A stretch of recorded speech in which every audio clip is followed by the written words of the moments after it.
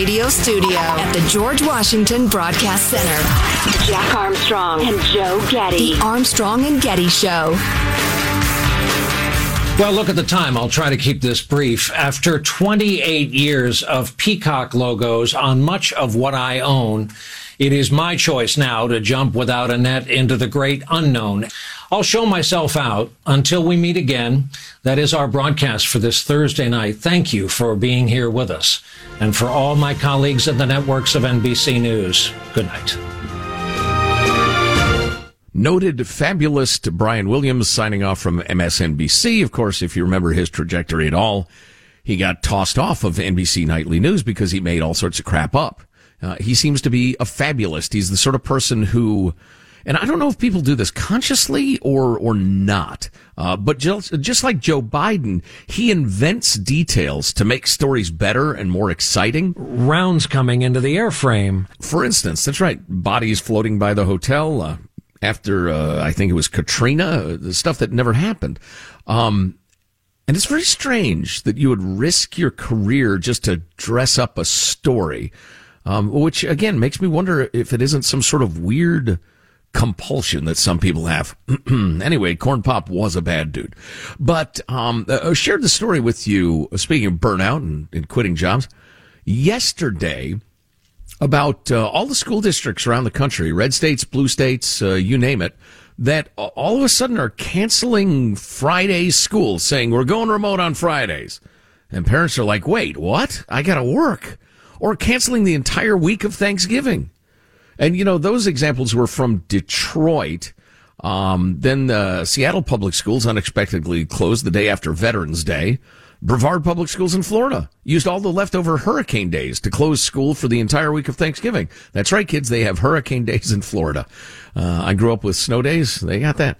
In Utah, the reddest of states, the Canyon School District, I don't know that part of Utah, but announced that all of its schools would go remote one Friday a month from November until March, equivalent to more than a week of school.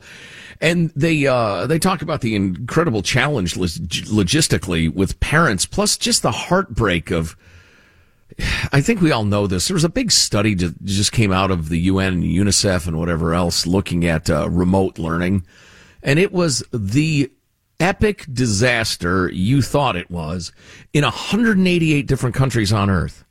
I mean, just a practically soul-crushing, disappointing crime against the children. Part of which was perpetrated based on reasonable caution about the Chinese bat fever. Then a great deal of which was perpetrated over overreaction, paranoia, and teachers' unions' demands. So, in that context, I think I commented after, I must have because people responded to it, I think I commented after the story saying that this does smack a little bit of another teachers' union maneuver. In fact, they quote in this article from, I think, New York Times, battles in the classroom over mask mandates and critical race theory have also taken a toll, said Randy Weingarten, the president of the American Federation of Teachers, the country's second biggest teachers union, and one of the worst people in the world. What you hear from teachers is that it's been too much, she said, and they're trying the best they can. Well, she's a congenital liar and evil and screwed the children. Good and hard to get more for her union. Not for her members, y'all, you teachers, who we know and love, but for the union, more power, more money. Okay, so I came out of it in a bit of a cynical mood. Got some notes from folks we know and love, teachers, who wrote persuasively and sincerely, and I appreciate that indeed. Here's Al Anonymous, public school teacher. Been listening since he was in middle school almost 20 years ago. Good Lord, when did I get old? Anyway, the teacher burnout you mentioned yesterday is because the pandemic hit the system in several different ways at once. First, many older teachers quit when forced to go online, creating a huge need for teachers. Then the overall labor shortage created huge shortfalls in substitute teachers who left for the same reasons everyone else left, lower paying jobs. This means the rest of the staff essentially working overtime every day, both teaching our own classes as well as covering others on a daily basis.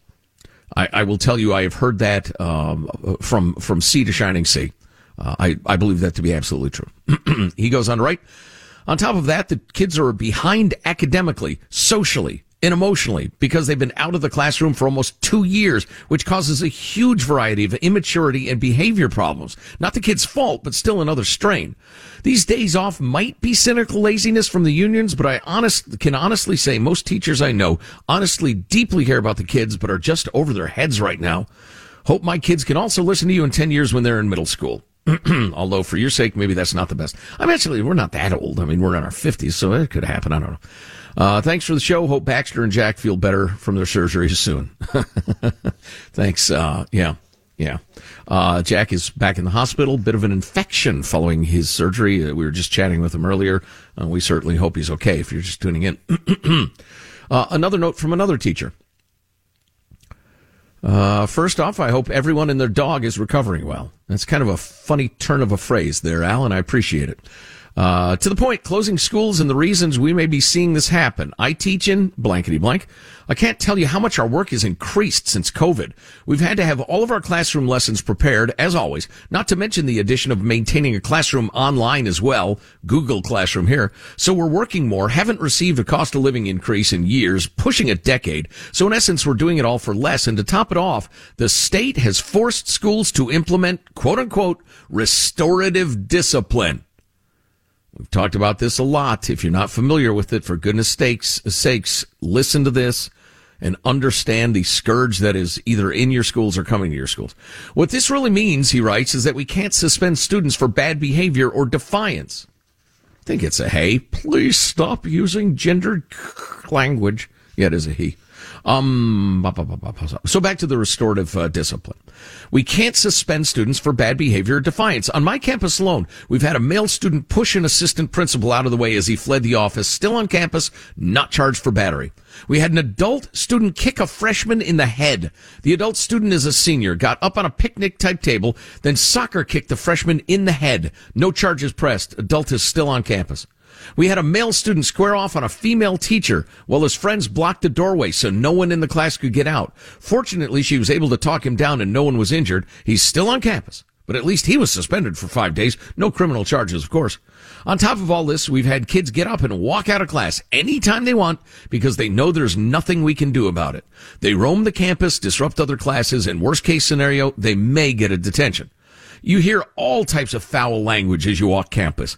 If you call the kids out on their language, you're likely to get told to F off or something of the sort. They don't care.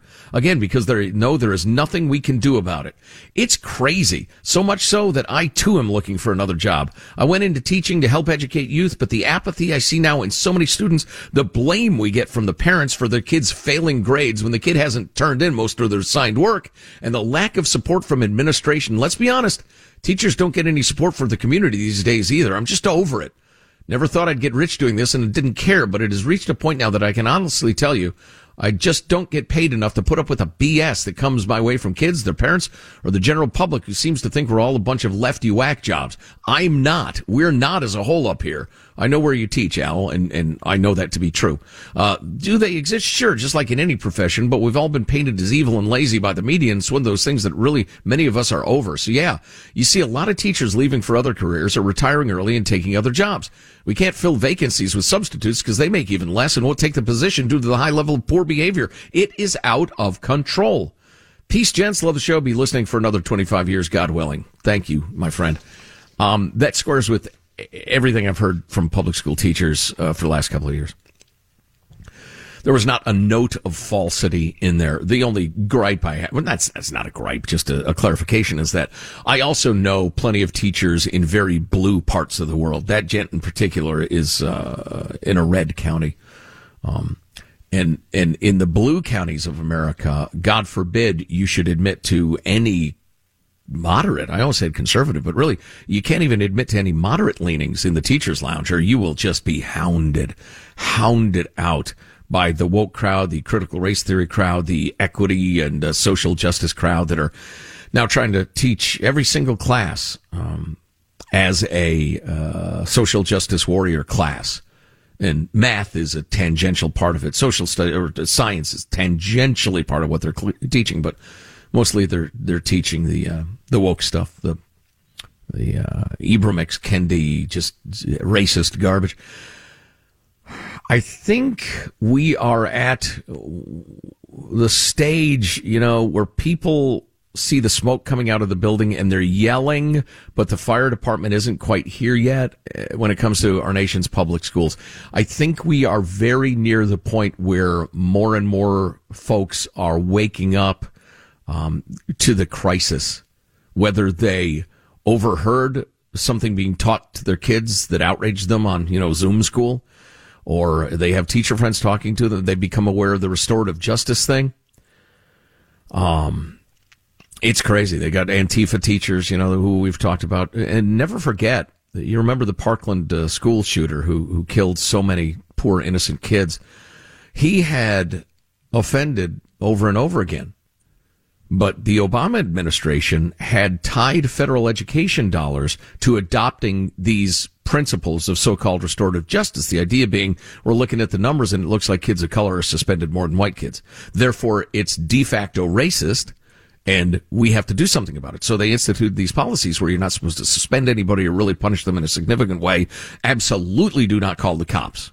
Do not call the cops, no matter what somebody does in school. And this shooter in Florida tried over and over and over again to make clear what kind of kid he was, how troubled he was, his penchant for violence, the rest of it. But the teachers and the local law enforcement who were in on the gig, they covered for him. They covered over and over and over again until he finally broke and he came back and he murdered a bunch of people. And I'm not saying that's going to happen in a lot of schools around the country. God forbid. What a horrible thing to even think about. But, I know you're busy and I know it's a pain in the ass and I know your public school experience was probably pretty decent growing up. But man, you really need to figure out what's going on in your schools because it has gone sideways. Yikes. Matt Taibbi wrote a great piece recently called Will Twitter Become an Ocean of Suck? And it's about big tech, what they've done and why they've done it. And it's a unique and insightful take. We'll bring that to you this hour. Hang around. Armstrong and Getty.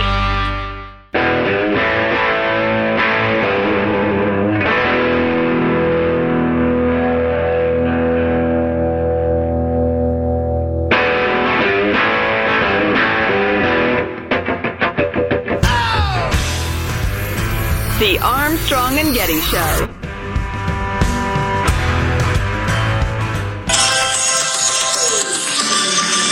Ivermectin, not just horse paste, and hydroxychloroquine, vitamin C and vitamin D, then the zinc and quercetin. I won't wear a useless mask. I don't need to stay at home. And my kids should go to school. We don't need to be alone. I just want my freedom now. The Constitution will show us how. Make my dreams come true. Baby, I end the emergency. Let's have a happy holiday, everybody. End the emergency, she says. That's at the San Diego Board of Supervisors meeting. Bridget, ladies and gentlemen, give it up for Bridget, the song stylings of Bridget. Her point is a good one, though. We are into the endemic phase of COVID, not the pandemic phase. It's going to be with us the rest of our lives. It will be mostly harmless. It will kill some people because they are older, have particular weaknesses in the face of that disease. But the idea that we ought to be doing really anything about it at this point is just crazy. I mean, if you I'm getting my booster shot. Actually, I just signed up for it. You do what you want to do. You do what you think is right. But boy, to be shutting down learning and business and travel and the rest of it at this point is just kooky. Not to mention, something as idiotic as the idea of a national vaccine mandate that Biden's trying to get going and a couple of countries have instituted. But I don't want to do serious stuff, too much serious stuff. A little bit later on, will Twitter become, what do you call it, an ocean of suck? Matt Taibbi's brilliant piece. Thanks, also, Twitter. Boy, lefties despise people who disagree with them. Republicans much, much, much less. If the left seems kind of hateful to you, well, yeah, there's a poll that says you're right. And this is from Axios, by the way. It's not from the Daily Caller, what have you. So we'll get to that. But I wanted to do a couple of lighter-hearted things, including the tune we just heard. Michael, hit us with there was a fallout, I guess, over Boris Johnson at a Christmas party. Did it have to do with, like, not masking and that sort of thing? I'm not actually familiar with the story. I just know anytime they're yelling at each other in Parliament, it's a good time. So clip 12, Michael. Boris Johnson is facing fierce criticism this morning. A leaked video shows senior Downing Street staff joking about a Christmas party thrown by the British Prime Minister during last year's Tier 3 COVID lockdown. This video shows aides rehearsing for a briefing 4 days after the alleged party. What's the answer? I don't know. It wasn't a party, it was cheese and wine. Is cheese and wine all right? No. It was a business meeting. I'm joking. In Parliament, the Prime Minister addressed the scandal. I was also furious to see that clip. I have been repeatedly assured since these allegations emerged that there was no party and that no COVID rules were broken, and that is what I have been repeatedly assured. Oh, tally-ho, Beatles, not Stones. I love that. I wish there was more of that in our Congress. So let's see. What else did I want to do? Where is it? Yes. I am terrible at this. I can't unless I'm bombed. How to sleep on an airplane, Michael, number 7. You're either going to have your cabin and have the lights on or off. So what I would suggest is bring an eye mask, noise-canceling headphones, bring some earplugs, and don't forget to wear comfy clothes. No one's looking at you, and they don't care. Second, we have all been there where we are absolutely freezing or really, really hot. So if you are one of those things, just kindly ask a flight attendant for a blanket or to turn up the heat or turn it down. Lastly, if you have kids and they are old enough, what I would suggest is give them a little sliver of those organic melatonin gummy bears and no tablets or screens, just to help them get to sleep and so they sleep comfortable on the plane. Some people can sleep on transportation. I can't. It's absolutely impossible. I've slept. I think I probably drifted off a handful of times, like for a few seconds. The only time I ever slept on an airplane was on the way to South Africa when I had a couple of glasses of wine and a couple of muscle relaxants. But I'm not sure. Taking a nap. I'm not sure that's sleep, technically speaking. Well, I wasn't awake, right? Anyway. So coming up, the hate that lefties feel toward conservatives, which is so interesting given what a huge percentage of Americans are moderate conservative. Wow, the left has gone nuts. So we'll hit that for you. What's going seriously wrong with Twitter, and will probably get worse. More on the bail reform thing. Man, is that nuts. You can email us, mailbag at armstrongandgetty.com. Armstrong and Getty.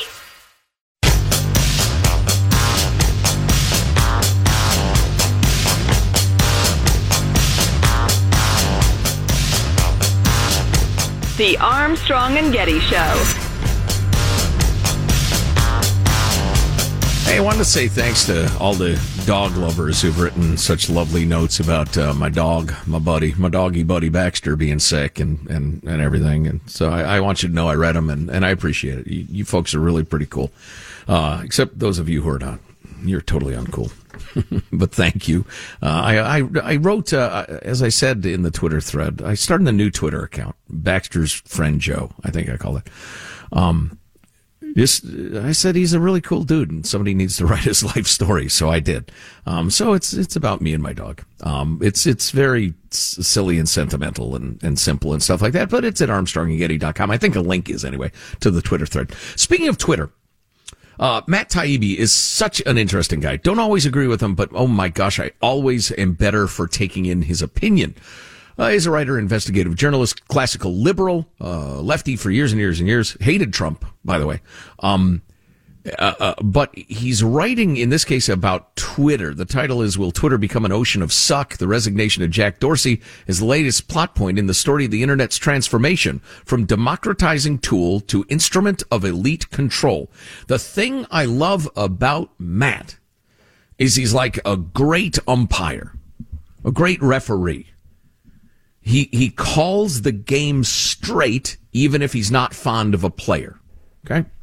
So he mentions that Jack Dorsey, the extend-o-bearded CEO, which I thought was a funny line, is an interesting guy. He just resigned, if you didn't follow that, as CEO of Twitter. And a tech guy took over who said he's going to worry a lot less about free speech. Oh, boy. But one of the things Taibbi said was that Dorsey really seemed like a guy who was sincerely interested in getting it right. In running Twitter in a way that was morally and constitutionally, not constitutionally, but, the principle of free exchange of ideas. He actually tried to get it right. Quoting Matt Taibbi now, Twitter under Dorsey suffered from working too well. And Trump fans, by the way, I mentioned that he doesn't like Trump. There's a whole lot of Trump in this, and you're gonna like what you hear. So Twitter worked too well. Specifically, society responded to Donald Trump's tweet-driven 2016 presidential campaign as if it revealed a defect in the platform that needed fixing, when actually Trump's election was proof that Twitter was working much as intended. Our political establishment just wasn't looking for that sort of functionality. The original concept of Twitter was egalitarian, flattening, and iconoclastic. Quote, to give everyone the power to create and share ideas instantly without barriers. That mantra fit with then CEO Dick Costolo's claim in 2010 that we're the free speech wing of the Free Speech Party. Now, prior to 2016, elite mouthpieces bragged about acting as gatekeepers to political power. Someone like then ABC writer Mark Halperin, who I used to be a fan of until I became aware of how obnoxious he is, but Mark Halperin could write boastful pieces about how, quote, a gang of 500 in Washington really decided the presidency. These were, quote, campaign consultants, strategists, pollsters, pundits, and journalists who make up the modern-day political establishment, as the New Yorker put it. When political debates were held, a handful of analysts told you who won. We, reporters, told you who was electable and who wasn't. And people mostly listened, even if, quote, electability was a crock that mostly measured levels of corporate donor approval. Then came 2016. Trump didn't get the big Republican donor money. It went to Jeb Bush. He didn't get the support of his party's bureaucracy, which at various times pulled out stops to try to derail his candidacy. And even conservative media locked arms against him early in the race. The National Review published an unprecedented Conservatives Against Trump mega piece featuring a slew of famed mouthpieces who aimed to forestall the crisis for conservatism Trump's presence threatened. Trump, throughout his political career, benefited from free corporate media coverage. And by the time of his first nomination, he had universally negative editorial treatment in mainstream media and even serious detractors on stations like Fox. And by the way, there are no good guys or bad guys in that conversation as far as I'm concerned. Parties ought to argue about who the nominee is. And Trump was wildly unconventional. Still is. I know some of you love Trump no matter what. I know some of you hate Trump no matter what. A lot of us are kind of in the middle. But anyway, going on. Once all of that would have been fatal to a politician. Which is why Nate Cohn could write with confidence in the New York Times that Trump had, quote, just about no chance, close quote, to win the Republican nomination in 2016. Because, he said without embarrassment, it is the party elites who traditionally decide nomination contests. Such commentators didn't figure on the power of the internet and especially Twitter. Now let's get to Twitter and why there's so much pressure for Twitter and Facebook and the rest of them to censor and where that pressure's coming from. Trump didn't need the news media to amplify his message. He was expressing himself in a way that defied contextualization on a Twitter account that essentially became the country's most followed media network.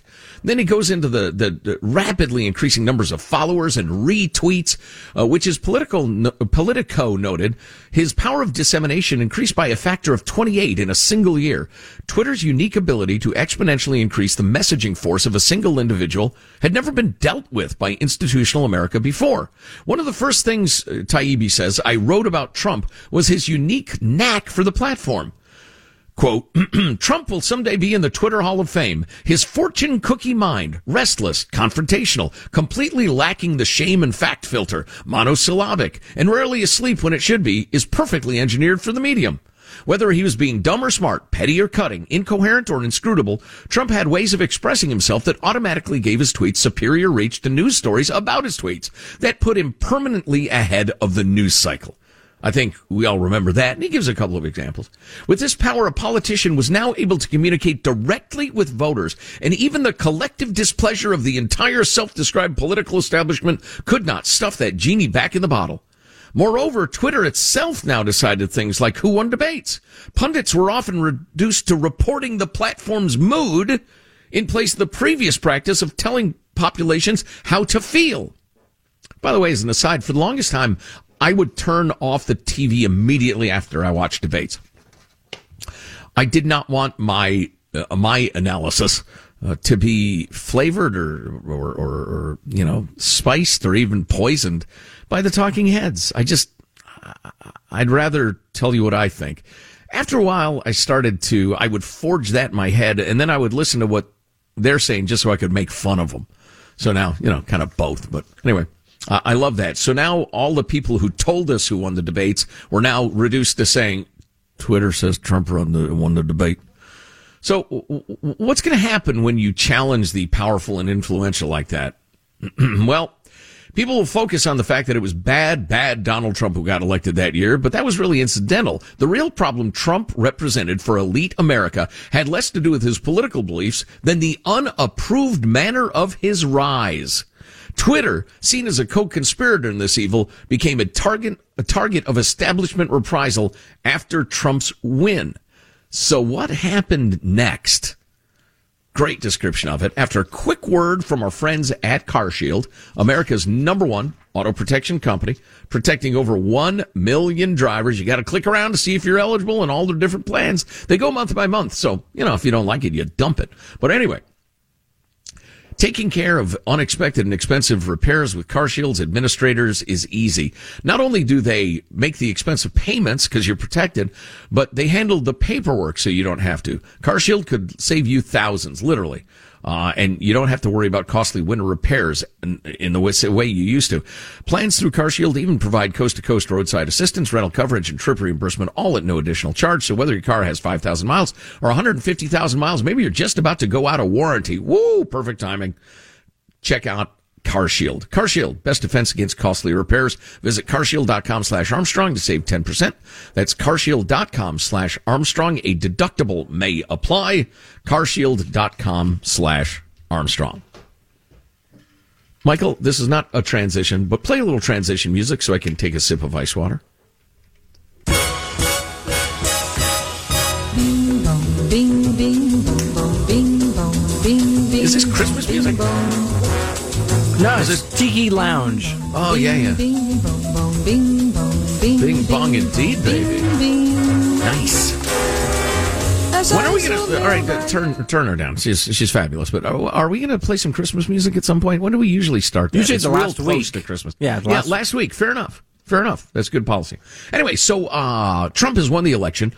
Partly because of mastery of Twitter, and the intelligentsia, the power brokers, are aghast and horrified by this. Not necessarily because of Trump himself, although that was a factor, honestly, but because their power had been usurped.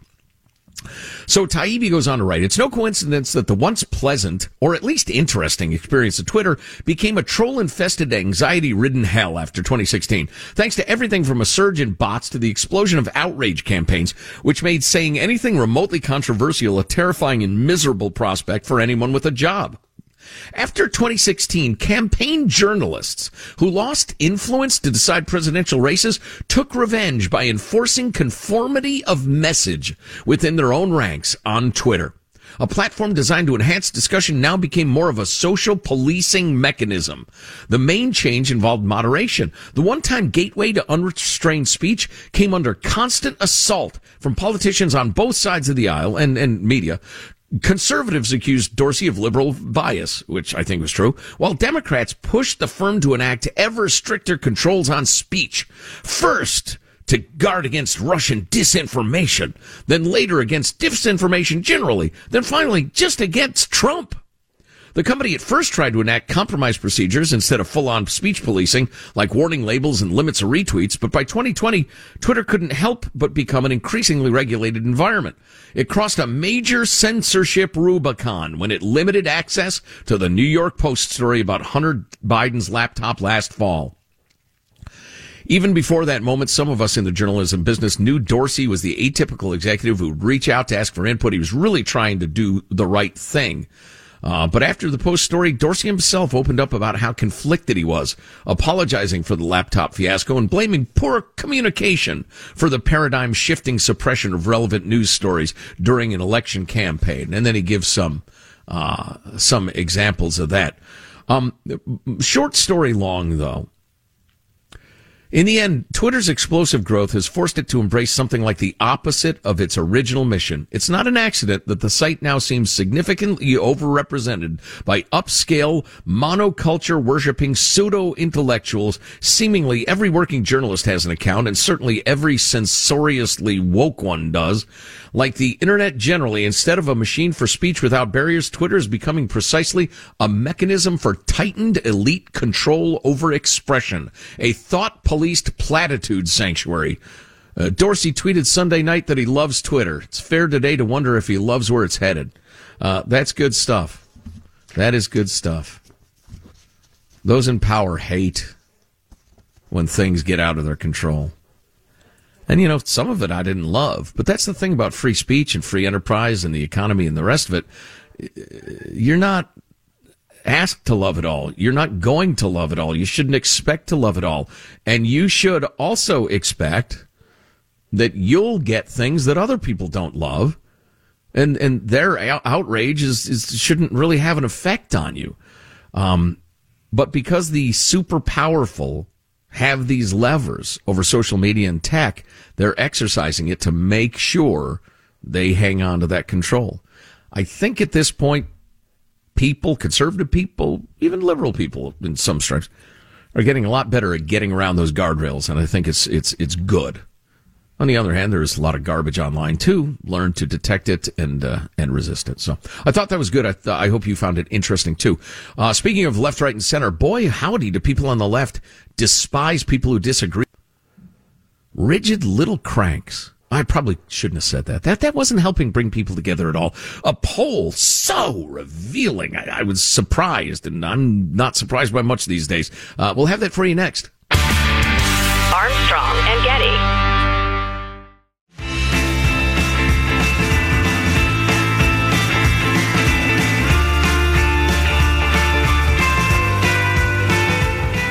The Armstrong and Getty Show.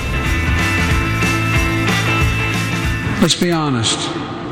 Bob Dole was always honest, sometimes to a fault. He once endured the wrath of his fellow Republicans when there was a legitimate fight going on to defund Amtrak. Now, I've traveled over 1,200,000 miles on Amtrak because I commuted every single day. It came time for literally the deciding vote on whether we're going to defund Amtrak. And he cast the vote against his party, deciding to keep funding Amtrak. And obviously, you might guess he was asked why. Why would you do that? He said it's the best way to get Joe Biden the hell out of here at night so he's not home no morning. Excuse my language. True story. The funeral for the great Bob Dole going on in the Capitol as we speak. That's nice. That's nice. You know what? I got plenty of issues with old man Biden, but he was buddies with Bob Dole from back in the day when folks would reach across the aisle much more readily. And, as we've discussed many times, often you could live next to somebody for 25 years and have no idea what their politics were. It wasn't worn on the sleeve like it is so much these days. Of course, there are also some really urgent things going on. And you absolutely ought to stand up for what you believe. Axios did a poll recently. This is college students. And I suspected this was true, but I never suspected the extent to which it was true. The left kids have hearts full of hate. They don't, the people they disagree with, they despise. 850 college students nationwide polled recently, very recently. Would you go out, or these are things you would not do with someone who voted for the opposite party candidate? I would not go out on a date with a Democrat, said less than a third of Republicans. I would not go out on a date with a Republican, said 71% of the Democrats. Speaking as a heterosexual male, is she cute and do we get along? I mean, like, and forget politics. We'll talk about something else. Boy, that's something. I would not shop at or support a business of someone who voted for the opposing presidential candidate.